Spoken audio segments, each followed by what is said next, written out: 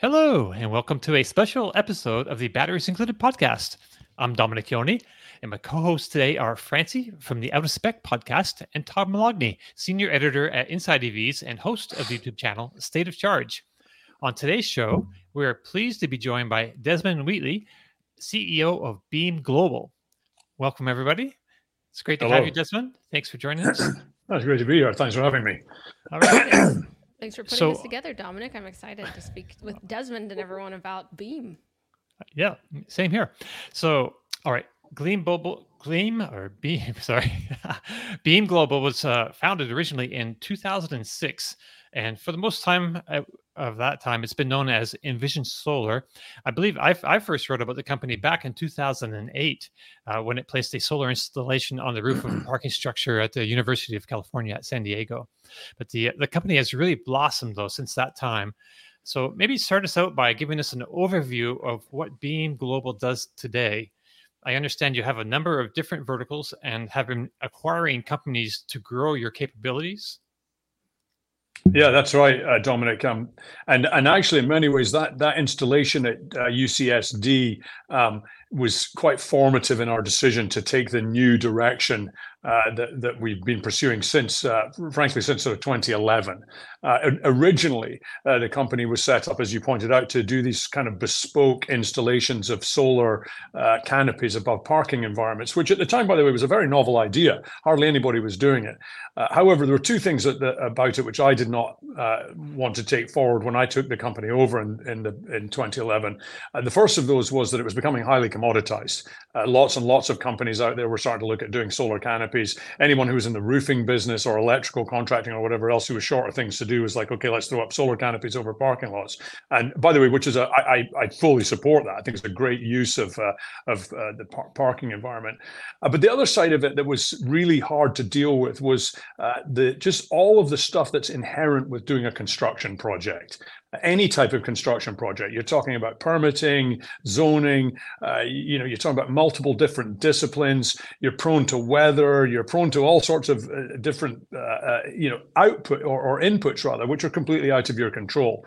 And when I was looking at the electric vehicle charging landscape at that time, just doing some simple arithmetic, in the United States, 290 million vehicles, all of them are going to be electric in the next couple of decades. Just think of how much charging you're going to need to support that. We had 130 years to put all the gas stations in the ground. We're going to have a couple of decades at best to put all the charging infrastructure, make it available to drivers. And it was pretty clear to me back then that if we were going to continue to go through lengthy construction processes with all of the different things that can hold them up, that we were not going to meet our goals in terms of the massive amount of charging that would need to be deployed. That will certainly still play a big role, but we needed something far faster deployed than that. With that, we came up with a new suite of products which are deployed rapidly without construction, without any electrical work. You don't have to go through any kind of a permitting process. There's no site disruption whatsoever. You never get a utility bill. And then also, very importantly, we continue to charge vehicles during blackouts and brownouts while adding capacity to the grid, but without having to build power stations and transmission and distribution infrastructure. So that was the real direction shift between what the company was originally doing. We rebranded 4 or 5 years ago to Beam Global because the name we feel is much more descriptive of everything that we're trying to get done rather than just the very narrow solar part of the business that we had originally been involved in. Now we use any renewable source to provide power for our products. Very interesting. So Francie, do you have a question to kick us off with? Yeah, sure. I was a little bit interested about you, Desmond, because in the EV space, as you described, there's a lot of ways that we're going about charging, and there's a lot of pressures on the grid. So trying to navigate that, whether it's through, solar energy or battery energy storage solutions or connecting directly to the grid, what led you to join what is now Beam Global's team to become CEO, and how kind of did your path lead you here? Because, I would assume that you think they had something really good going for them and that you wanted to be a part of it. Yeah, so I'm delighted and confident to report that I am the least interesting aspect of the Beam Global story, and so we can get me out of the way quickly in the beginning. However, how I got involved perhaps is a bit more interesting. I had actually been in the Middle East for many years. And if you've spent time in the Middle East one way or another, you're involved in the energy business, and frankly, not in ways that I'm thrilled about or proud of. in hindsight. When I came back to the US, I was invited by some of the people who were involved in sort of investment around Envision Solar at the time to come and help them with the company as we considered a public company platform. I think really the most interesting part of that was this transition from the idea of providing just solar power, which again, not to diminish it in any way, is very important, but the idea of moving to this clean mobility for all, basically. I thought that there was going to be a huge opportunity where the electrification of transportation is concerned. One of my many failings in life is I tend to be a little too enthusiastic about how quickly technology will take off, but I'm much less frequently wrong about it. Just a little too early to the party, if you like. Now I've got great seats at that party because we're definitely way ahead of anybody else in terms of doing what we're doing. But the key thing was it was about pace. It was about capacity and about pace. The global, actually the global grid, but particularly the US grid, magnificent as it is, and it is magnificent, was never designed to replace oil as transportation fuel. And if you just look at the pure joules of energy which are required for transportation and compare them to the joules of energy which are produced by the grid, you will quickly ascertain that there isn't enough energy on the grid to provide for the electrification of transportation by any measure. And so we needed other solutions, right? This is a massive opportunity. We're going to have a lot of different things to address that delta, if you like, and then we're going to need things that are rapidly deployed as well. So this is the area where we really focus on was how do we add capacity, but without going through centralized infrastructure, and how do we do it in a really scalable and rapidly growing way? Again, not to displace or replace the grid at all, but to just add all the extra stuff that we're definitely going to need to make a success of this. So, Tom, you have a question? You're muted still. It's okay. Sorry about that. Hey, Desmond, thanks for coming on. So pleasure, before Tom. we get into really what you're doing now, I have a question about the past. So Beam, I remember Beam Charging. Is it the same company as Beam like Charging? They used to install level 2 charging in like parking garages and decks, or is it a different company entirely? No, I'm afraid. So look, I'll tell you why we like the name Beam so much. Beam of sunshine, beam of energy, the structural beam like a girder. It's a single monosyllabic name that carries a lot of, but it also allows us to do a lot of other stuff. We're really focusing on that intersection of clean energy and transportation, and you're going to see us playing in a lot of different areas. Some of the acquisitions that I've made would lead you to that. But the truth is, it's a great name, it's a great word, and others have used it, and it is true that previously there was a company called Beam who was providing charging in a fairly small way a few years ago, and in fact, I think they were acquired. But no, not the same company. Okay, cool. I was just curious because I actually had a lot of experience with them. This Beam charging network was like the first public charging network in New York City. I live near New York City, and they were on all the parking garages. But quite honestly, the chargers rarely worked. Half the times I showed up, they were decommissioned. And I remember one time I even tweeted about how poor it was. And the current CEO at the company, emailed me to like apologize and say we're working on improving it. So I'm glad that you're not that company continue to grow, because I can tell you my experience dealing with Beam charging was miserable. But okay, we'll put that to the side. I'm glad that you're not the same company. Hey, Tom, can I'm certainly not here to defend any other beams or anything else like that, but I do want to just say this, just in general for the broader audience stuff, because we're hearing about this a lot, right? I mean, it wasn't just them. We've heard about there's been a lot of stuff in the press about lack of reliability of EV chargers and that kind of stuff. And it's a real thing and it needs to be addressed. But I do enjoy reminding people that this is an industry very much in its infancy. The hardware is brand new, the software is brand new, the service provision behind it. It's difficult to do a massive infrastructure rollout to look at this massive country that we're dealing with here. You've got the frozen areas, you've got terribly hot areas, you've got hurricane prone areas and all that sort of stuff. Somehow we've got to deploy infrastructure that solves for everybody everywhere. And again, to go back to the gas station model, if you think about it, 130 years ago, people used to drive around with big jugs on the back of their vehicles, and they would go to farms and places and try and beg, borrow, and steal gasoline. So the EV charging industry, they're getting a lot of flack right now. And I'm a driver. I'm an early adopter. I've been doing it for 12, 13 years now. I've been through all of the things that you're describing, and I get it. It's frustrating, but I would just say, hey, pretty incredible considering how young it is the level of success that's going on, and it's getting better every single day. So I'm just a shout out for the industry and help people understand how very, very difficult it is to do this. And actually, it's really impressive how well particularly American companies have done. So, and that's a good shout out for the industry. And now I'll shout out for the EV drivers. We don't care that it's hard. I know. We don't care about your problems. I know. We want to pull up to the charging station, plug in, and get energy. So our answer back to that is just make it happen. And if there's unreliability, have a good, robust service system that is out there checking. And I'm not beating you up. I'm not saying, your equipment. I'm just saying the industry in general. I think the companies, and I understand that equipment is new. This is all new technology, but the existing companies have failed miserably in maintaining it, in rolling trucks when a charger's down, in being responsive when people, post on their site, this charger's not working. So I get it. And you're right. It is hard. And I've interviewed people from all the major infrastructure companies. I've talked to their engineers. I know the challenges, but I don't think the companies have done enough to try to keep the chargers working. I think they're more focused on a land grab, on getting units in the ground as fast as possible and not keeping the existing stations functioning. So we can put that to the side for now, but I get your point. It is hard. I understand it, but tell that to the guy and his family when he's on a road trip and he's got a kid sleeping in the back and he pulls up at 11 o'clock at night to a charger and he can't get juice and he can't make the next one.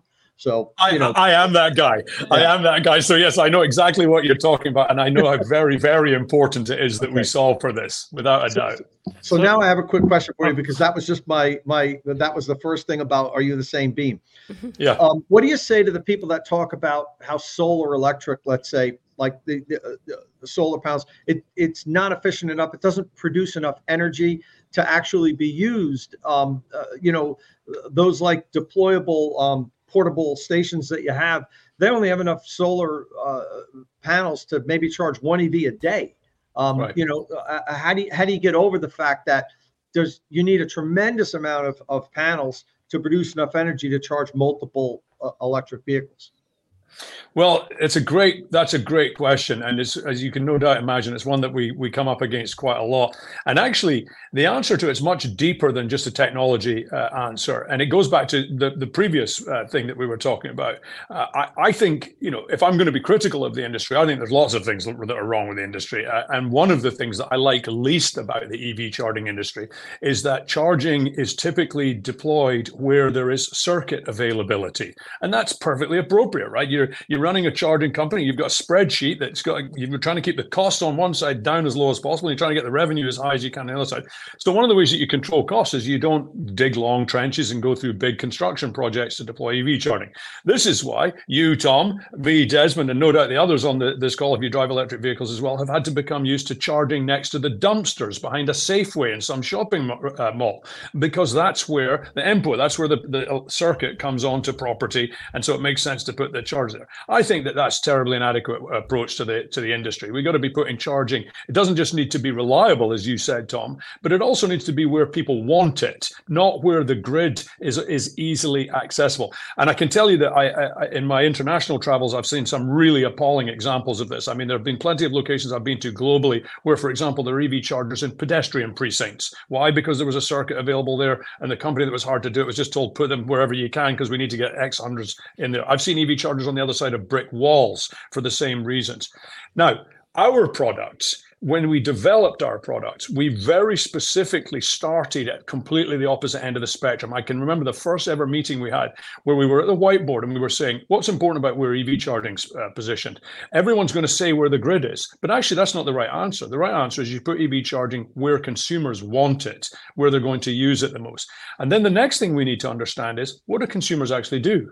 What kind of charging do they really need? And this comes to your question about the capacity on these units. What we discovered, I'm going to give you 3 statistics. These are not mine. These are Department of Transportation numbers. The first one is that the average US sedan drives 30.4 miles per day, 30.4 miles per day. By the way, Americans drive about 37 miles per day, but the average sedan drives 30.4. So presumably they're doing some of it in taxis or something. I don't know. Okay, so 30.4 miles per day. The next one that's really useful metric is 8 out of 10, not the average, 80% of commuters require less than 24 miles for their round trip commute. And then the last one I'll give you, which is really important to us because we do so much fleet work, is that most fleet vehicles globally, by the way, drive between 20 and 30 miles per day. Some of the larger federal fleets drive less than 10 miles per day in this country, for example. Now, once you understand that, then we start looking at what we refer to as DRR, or daily range replenishment. We are not interested at all in the empty full scenario, except when we're doing DC fast charging on a highway corridor or somewhere like that. In every other instance, we're interested in what we call DRR, daily range replenishment. And this comes because, and I'm sure you have experienced the same thing, but as an EV driver now for 13 or 14 years, 14 years I am now, what I very quickly discovered was this idea of going somewhere when I'm empty and waiting around till I fill up is a very gas station model. I don't want to do that. I don't care how fast DC fast charging is. I don't want to go somewhere special and wait around until my vehicle's full up, even if it happens in 3 to 5 minutes. I used to do that at a gas station and I hated it. Much more interesting to me and much more convenient in my life is DRR, daily range replenishment, where I refuel my vehicle where I was already going. Now, in my case, I have a luxury of being able to do that at home or at work. But the fact is, once you understand this 30.4 miles per day number, or the other numbers that I gave you, and then you realize that our units will generate and store enough electricity to provide up to 265 driving miles in a day, you can very quickly see that we can provide DRR to multiple fleet vehicles, to multiple American sedans, or to multiple workplace charging type environments where we're dealing with these 24-mile-a-day commuters. And that's what's really interesting about this. It's not about filling up empty Teslas, although we get that question a lot. My answer is, I don't care. And it's not that I don't care about you Tesla drivers. It's just that we never see you empty, and we never have to fill you up to full. What we see you doing is putting 20 or 30 miles in your car. Our product does that quite happily in an hour and a half or so, and does it multiple times every day. And that is solving the problem. Perfect is the enemy of good. What we're interested in solving the problem, getting to that reliability that you were talking about, and having charging be ubiquitous so that this range anxiety thing's gone. Your vehicle's always full because when you go to the store, average dwell time in a US supermarket, 47 minutes. In that time, you can pick up half your DRR on one of our units, make one more stop, and you're on your way to do it. And if you'll permit me, I'll give you a brief, what I think is amusing anecdote. We're a publicly traded company. And so I spent a lot of time dealing with Wall Street bankers. And I was explaining DRR to a Wall Street banker the other day. Now, this is a drill baby drill guy. He thinks that electric vehicles are going to destroy the planet in his strange warped way of looking at things. But anyway, he started shouting at me and saying, "Are you telling me I need to go to the store to fill my car up in future?" And I said, "Do you go to the store anyway?" And he said, "Yes." And I said, "Well, then I'm not telling you need to go there to fuel your car. I'm just saying that while you're there, you could fuel your car. Wouldn't that be a lot better than going to a gas station afterwards?" So DRR is the answer, and we can do an awful lot of it with our products.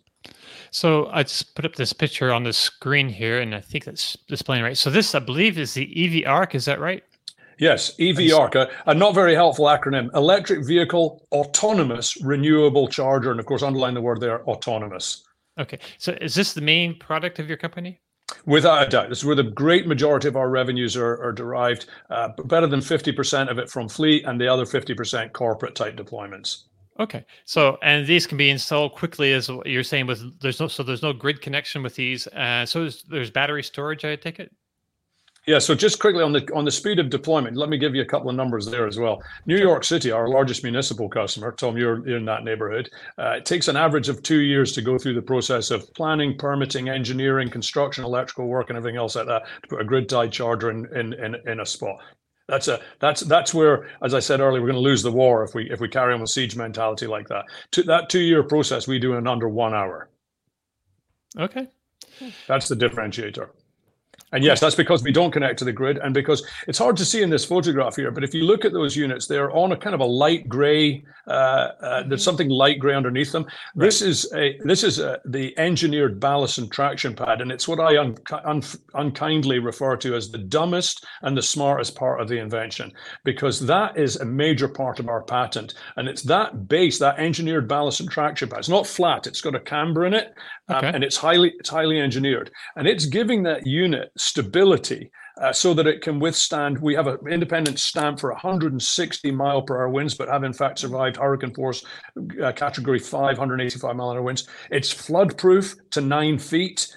There's just no other piece of electrical infrastructure out there that you could say that about, and we will survive those. Anything over 9 feet, we got bigger things to worry about. But we continue to operate. And yes, that base pad is what's giving that stability, so we don't have to do any site preparation. No foundation work, no gluing, no bolting, nothing. We just bring it in, drop it off, drive away, and it's ready to operate, ready to charge a car. Unlike children's presents at Christmas time, we deliver with full batteries. All right. And batteries included. So how many batteries are included in each of these? Like how generally around 40 kilowatt hours. And so the product's it's heavily engineered by people who are much cleverer than I am to balance generation, load, and storage. And that is a constant cycle, by the way. The system's intelligent enough to charge entirely from batteries, obviously at nighttime when there is no sun, entirely from solar when we've got pure solar, and then sometimes a combination of solar and battery. All of those things are feeding into that charger. And by the way, one other thing, it's also grid connectable. So we can put power onto the grid or take power off the grid if that suits our customers. It just doesn't need to. Right. Okay. That's handy. One other question about the product real quick for me. Sorry, guys. I was curious how much energy the solar panels feed into the system on a good day. It's about a 4.5 kilowatt array, and it has our proprietary and patented tracking solution, which gives us about 25% more electricity than a fixed array. How do we know? We've tested it. It's really simple. We just orient them south facing, turn the tracking off, see how it performs, and then turn the tracking back on. And it's about 25% more. When it's sunny, it has to be said. Tracking clouds doesn't get you anything, but when it's sunny, we get that extra. Now, of course, 25% more electricity means 25% more miles driven by the vehicles that we're fueling. And so that's why it's so important to us. Interesting. Definitely. Okay. And so Beam, you all manufacture the solar panels and the whole setup, really, the whole arc there. But then the chargers that are actually used, the EVSEs, it seems like the customer can kind of choose which ones are in the unit, right? But do you manufacture EVSEs, or you always partner with like ChargePoint or whoever? This very much, again, goes back to Tom's opening comments. Tom, I feel in a way you sort of carpeted the route here for almost everything that we're going to talk about.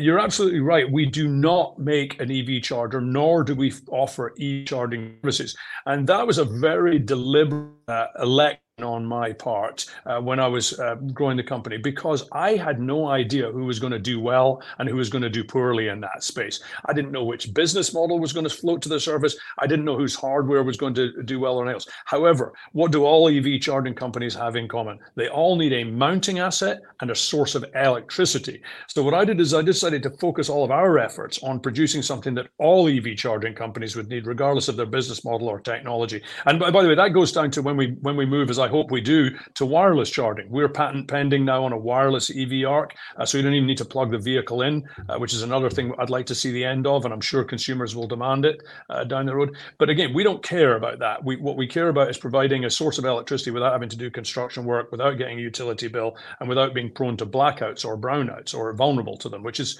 by the way, an undervalued vulnerability, in my opinion. That's going to be the next big thing that we're all going to have to really start thinking about. And go ahead, Tom. So 2 quick questions. How do customers pay to use the stations? And is there like a limit on what somebody can use? Because, I know you talked about the daily, recharging limits, or how much each vehicle. And if everybody was kind enough to share and just use enough to get them home, that's one thing. But I can see the people pulling up and just emptying your battery, just sitting there and drawing it. Is that allowed? And how do they pay for it? Not only is it allowed, but it does happen, Tom. You're quite right. We do get that. Actually, so I'll give you a couple of scenarios which are sort of most frustrating for us, if you like. But I want to answer your question first. Your question about how do people pay for it is entirely in the hands of our customers. We have no dog in that fight. So what ends up happening, basically customers come to us and they fill a couple of different buckets. Some customers come to us and they already know what charging network they want to be on and what kind of EV charging they want to offer. Francie, you mentioned ChargePoint. We do a lot of ChargePoint. We do Blink, we do Nell, we do Electrify America, we do all of them.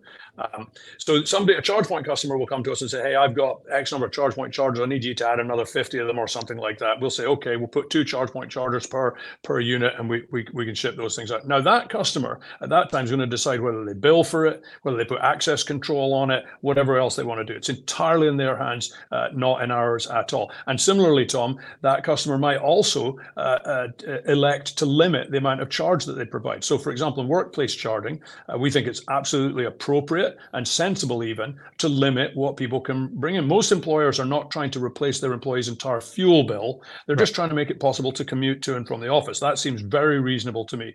And so one of the easiest ways by far to do that is just to limit the amount of time you can be plugged in and charging. It's an easy technology thing for us to do. We can either do it with a smart charger, or we can just make the EV ARC stop charging after 2 hours, for example, at which point they've received their entire daily range replenishment. We feel that that's more than reasonable. So do our customers often.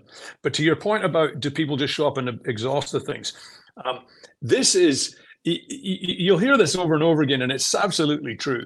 Most things in life are really not technology problems. They're mostly behavior problems, right? You're trying to solve for behavior. And when you're talking about consumers, shifting consumer behavior is very, very difficult, particularly when they've been trained to do something for their entire lives and for several generations, in fact. We have all been trained to go as infrequently as possible to go to the gas station. Why? Because it's a horrible experience, right? They put what they call convenience stores in a gas station. What they mean is inconvenienced. You have been inconvenienced by coming here, so why don't you come in and buy some more poison to put inside your body while you put some poison in your tank? And I'm probably going to get sued for all these comments, but nevertheless, there's nothing convenient at all about going to the gas station. But people have become so used to it that they actually do view it as convenient. There's gas stations everywhere. There's one on every corner, so it's really convenient. We don't think so. We think that's an incredibly inconvenient way of behaving. And what we really think that the right way to address this is to have ubiquitous charging, as I say, where you can do your DRR everywhere. But some of our customers have become so used to this that even when we tell them, hey, plug that car in every day, and frankly, the auto manufacturer's not helping us with this either, where they're selling these cars with that have range that's much greater than people's DRR requirements, and they're saying, hey, you don't need to plug it in but once every 10 days or something, as though that's a benefit. Terrible thing to do, but that we do end up with customers like that. So they'll bring a Chevy Bolt, for example, got 260-mile range, 60 kilowatt-hour battery, and they'll plug it in from empty and fill it up, and then they got another one right behind it. That's not a useful way for using our product. If they'd have just plugged it in every day, they'd have always had all the range that they needed for multiple vehicles. So we do have that, but it's more about education than anything else that we're having to sort out. So are these chargers generally AC chargers, level 2? Yes. And so I said that earlier on that we would never get into the charger business. At the same time, there are lots of opportunities for improvement around here. And again, going back to Tom's points, but I'll give you one other one. At the moment, we take sunlight and convert it into DC electricity. We then store that DC electricity in batteries. We then convert that DC electricity into AC to run a level 2 charger or a DC fast charger. I'll come back to that in a second. Mm-hmm. That when it's a level 2 charger, that vehicle then goes into that electricity, that AC then goes into the vehicle where it's then converted back to DC. In the case of a so-called DC fast charger, they're anything but. You're actually putting AC into them. It's then converting it into DC, and there's a lot of heat and everything generated and noise and stuff, and then that goes into the vehicle. All of this is very, very wasteful.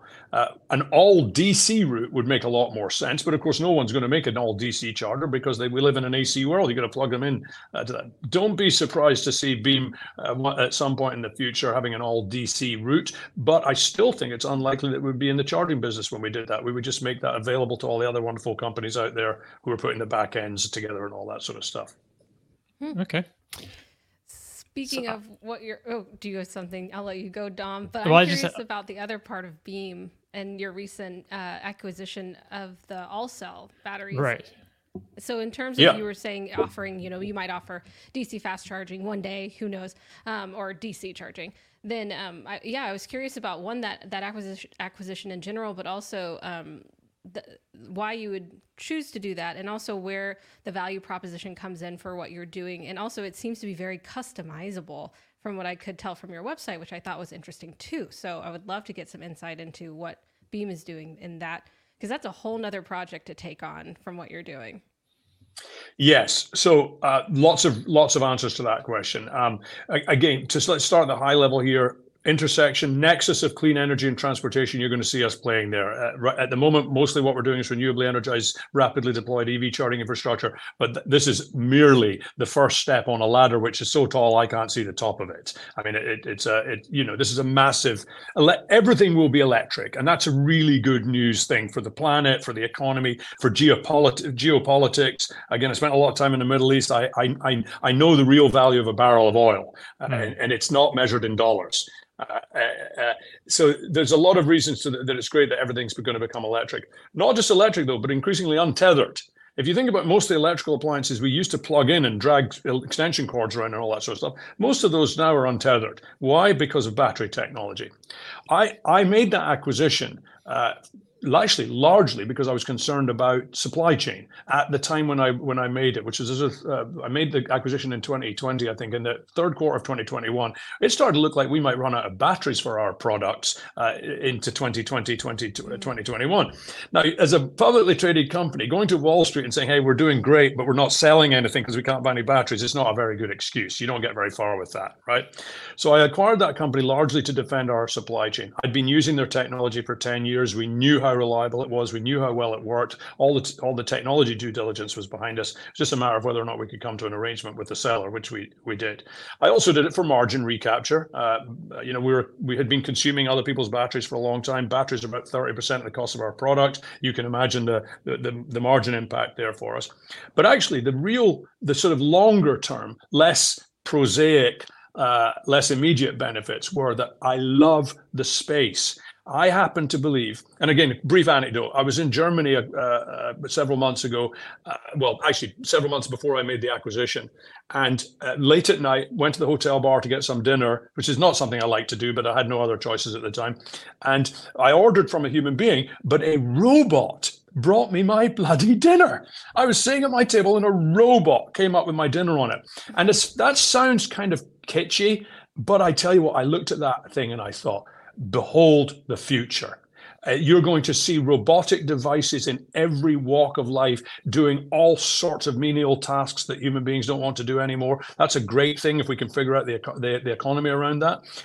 And every one of them has something in common. They've got batteries inside them, and those batteries need to be safely and rapidly recharged. And the technology that I bought, this thermal management, passive thermal management, was what enables exactly that sort of thing. And I just love it. Robots, whether they're in the air, underwater, or in your house or wherever else, we're putting batteries into all of those things. And I love that business across the board. So we're growing both sides of it. Internally, producing a lot more batteries for ourselves. We're producing 10 times more kilowatt hours of batteries today than we were the month before I acquired that company. And the demand has gone up, our own internal demand, but also we're selling to all these other medical devices, robots, and all sorts of other things, as I say. So I love that business. And then the other acquisition we just made is in Europe for a completely different reason, but I'll get to that if you want to ask me about it. Okay, let's ask you about that. I started to see that acquisition. You have a video, I believe, on the website about the live stream from that event. So what kind of company was that?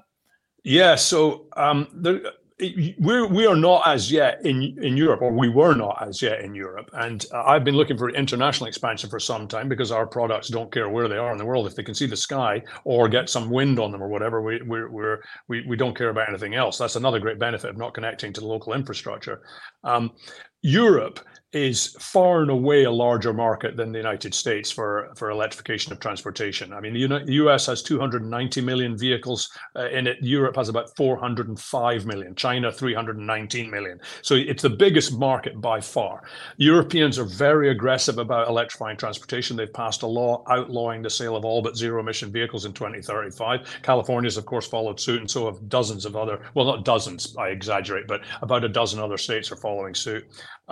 So that's a great news thing for us. They're also very, very keen on getting to net zero where energy infrastructure is concerned. In fact, they have a commitment for net zero by 2050.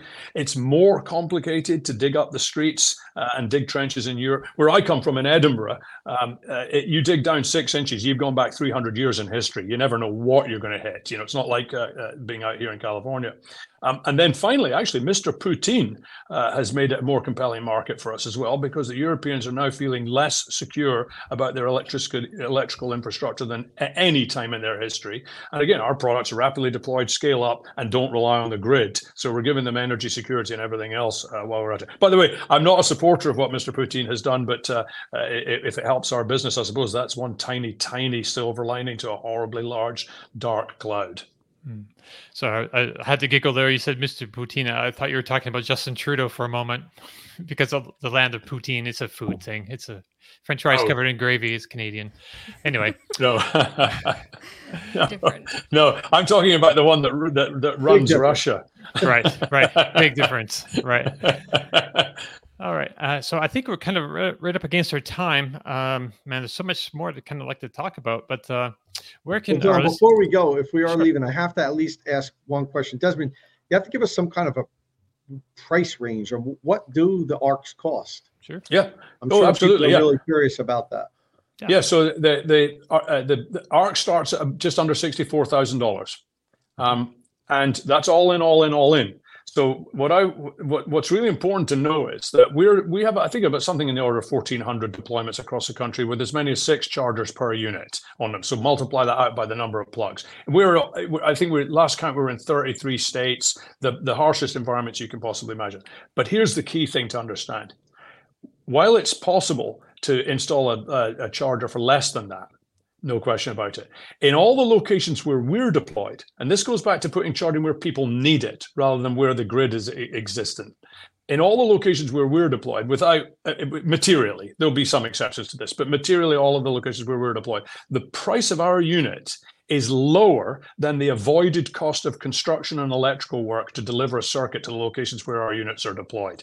And that is a very important thing to understand about us. Thereafter, there's no unit of energy cost, right? Because you don't have to amortize the life that's banned the product across kilowatt hours or anything else like that. You save money day one by not digging that trench, pouring that concrete, doing the electrical upgrades and everything. And so then you would say, okay, well, that sounds like a terrible niche-y thing, right? How many of those locations could there possibly be? And what I'm going to say to you is, stay tuned. What's happening at the moment is all the low-hanging fruit locations are being plucked. You think about any property, it's got 2 or 3 parking spaces where there's a close electrical circuit, drill a hole in a wall, run the wire through and all that sort of stuff. But then next time you want to add 10 or 15 more chargers, which you're going to without a question, now it's dig the trenches, do the electrical upgrades, do all the other things. And then you start bouncing up against capacity on your property, then substation capacity, then regional capacity, then national capacity. All of those things are incredibly expensive and hard to solve for. Our prices will never get higher. Our cost structure will only get lower the more and more of this stuff as we produce. And so at the end of the day, this comes back a little bit to what we were talking about earlier with business models and everything else. I also think that business models kind of broken. And one of the things I love about EV charging, as opposed to the typical fueling that we've been doing, is for the last 100+ years, we've had diverse fuel types, but the same fuel transaction every time. Right, you're putting diesel in trucks, gasoline in motorcycles and cars, you're putting bunker oil in ships, you're kerosene in airplanes. But in every instance, unit of energy goes into a storage tank and you part with cash. Now, we're moving away from that to where you've got a single source of fuel, electrons. But I think you're going to see the most fantastically diverse business models around this. If you're an Amazon Prime member, can you get free charging here? If you own an F-150, can you have charging for your life with your pickup truck or whatever? You're just going to see so many fantastically diverse and innovative business models moving into the future. And for us, because we have no unit cost of energy, that puts us in a position where we can take advantage of those business models in a way I think that no one else can, because we don't have to worry about utility bill. It's so really quickly at the risk of going a little bit too long. I understand you have a media component to the company now. So is that going to be like advertising as a way of bringing another revenue stream?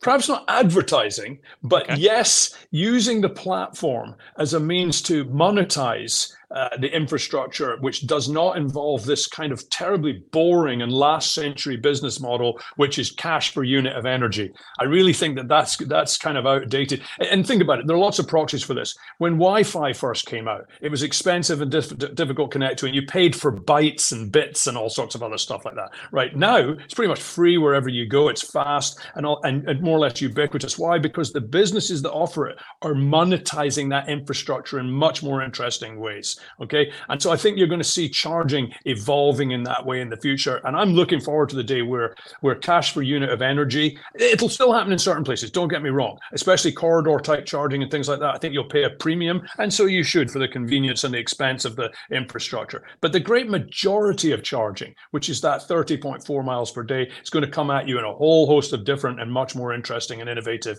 business models, which is exciting and very much what America's good at, by the way. Americans are great innovators, and we have fantastically efficient capital markets. We're perfectly primed to lead the world in this next fueling era, sort of in the way we did with oil 100 years ago, but now we're going to do it in a much better way, if you ask me.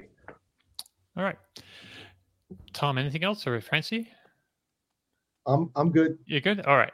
So, Desmond, where can our viewers or listeners keep up to speed with Beam Global?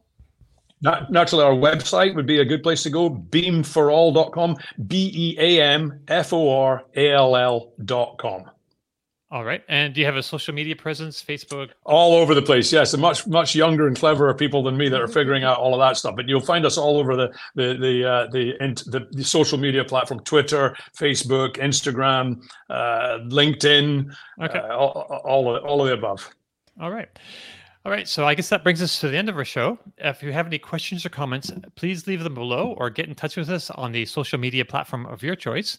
Don't forget, if you like the show, please give us a thumbs up, click subscribe, and tap that bell icon for notifications. Thank you all very much again for joining us, and we'll see you again next time. Ciao. All the best. Thank you.